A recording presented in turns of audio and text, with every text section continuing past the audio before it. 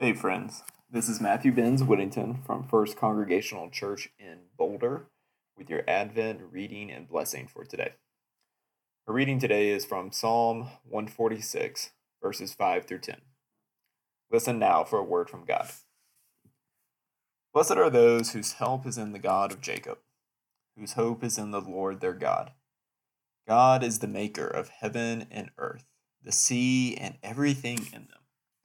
God remains faithful forever. God upholds the cause of the oppressed and gives food to the hungry. The Lord sets prisoners free. The Lord gives sight to the blind. The Lord lifts up those who are bowed down. The Lord loves the righteous. The Lord watches over the foreigner and sustains the fatherless and the widow. But God frustrates the way of the wicked. The Lord reigns forever. Your God, O Zion, for all generations.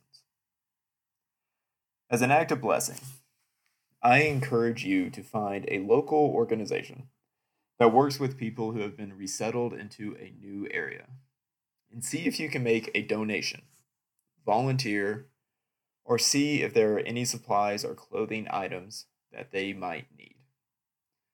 Blessings on your Advent journey, and peace to all of you.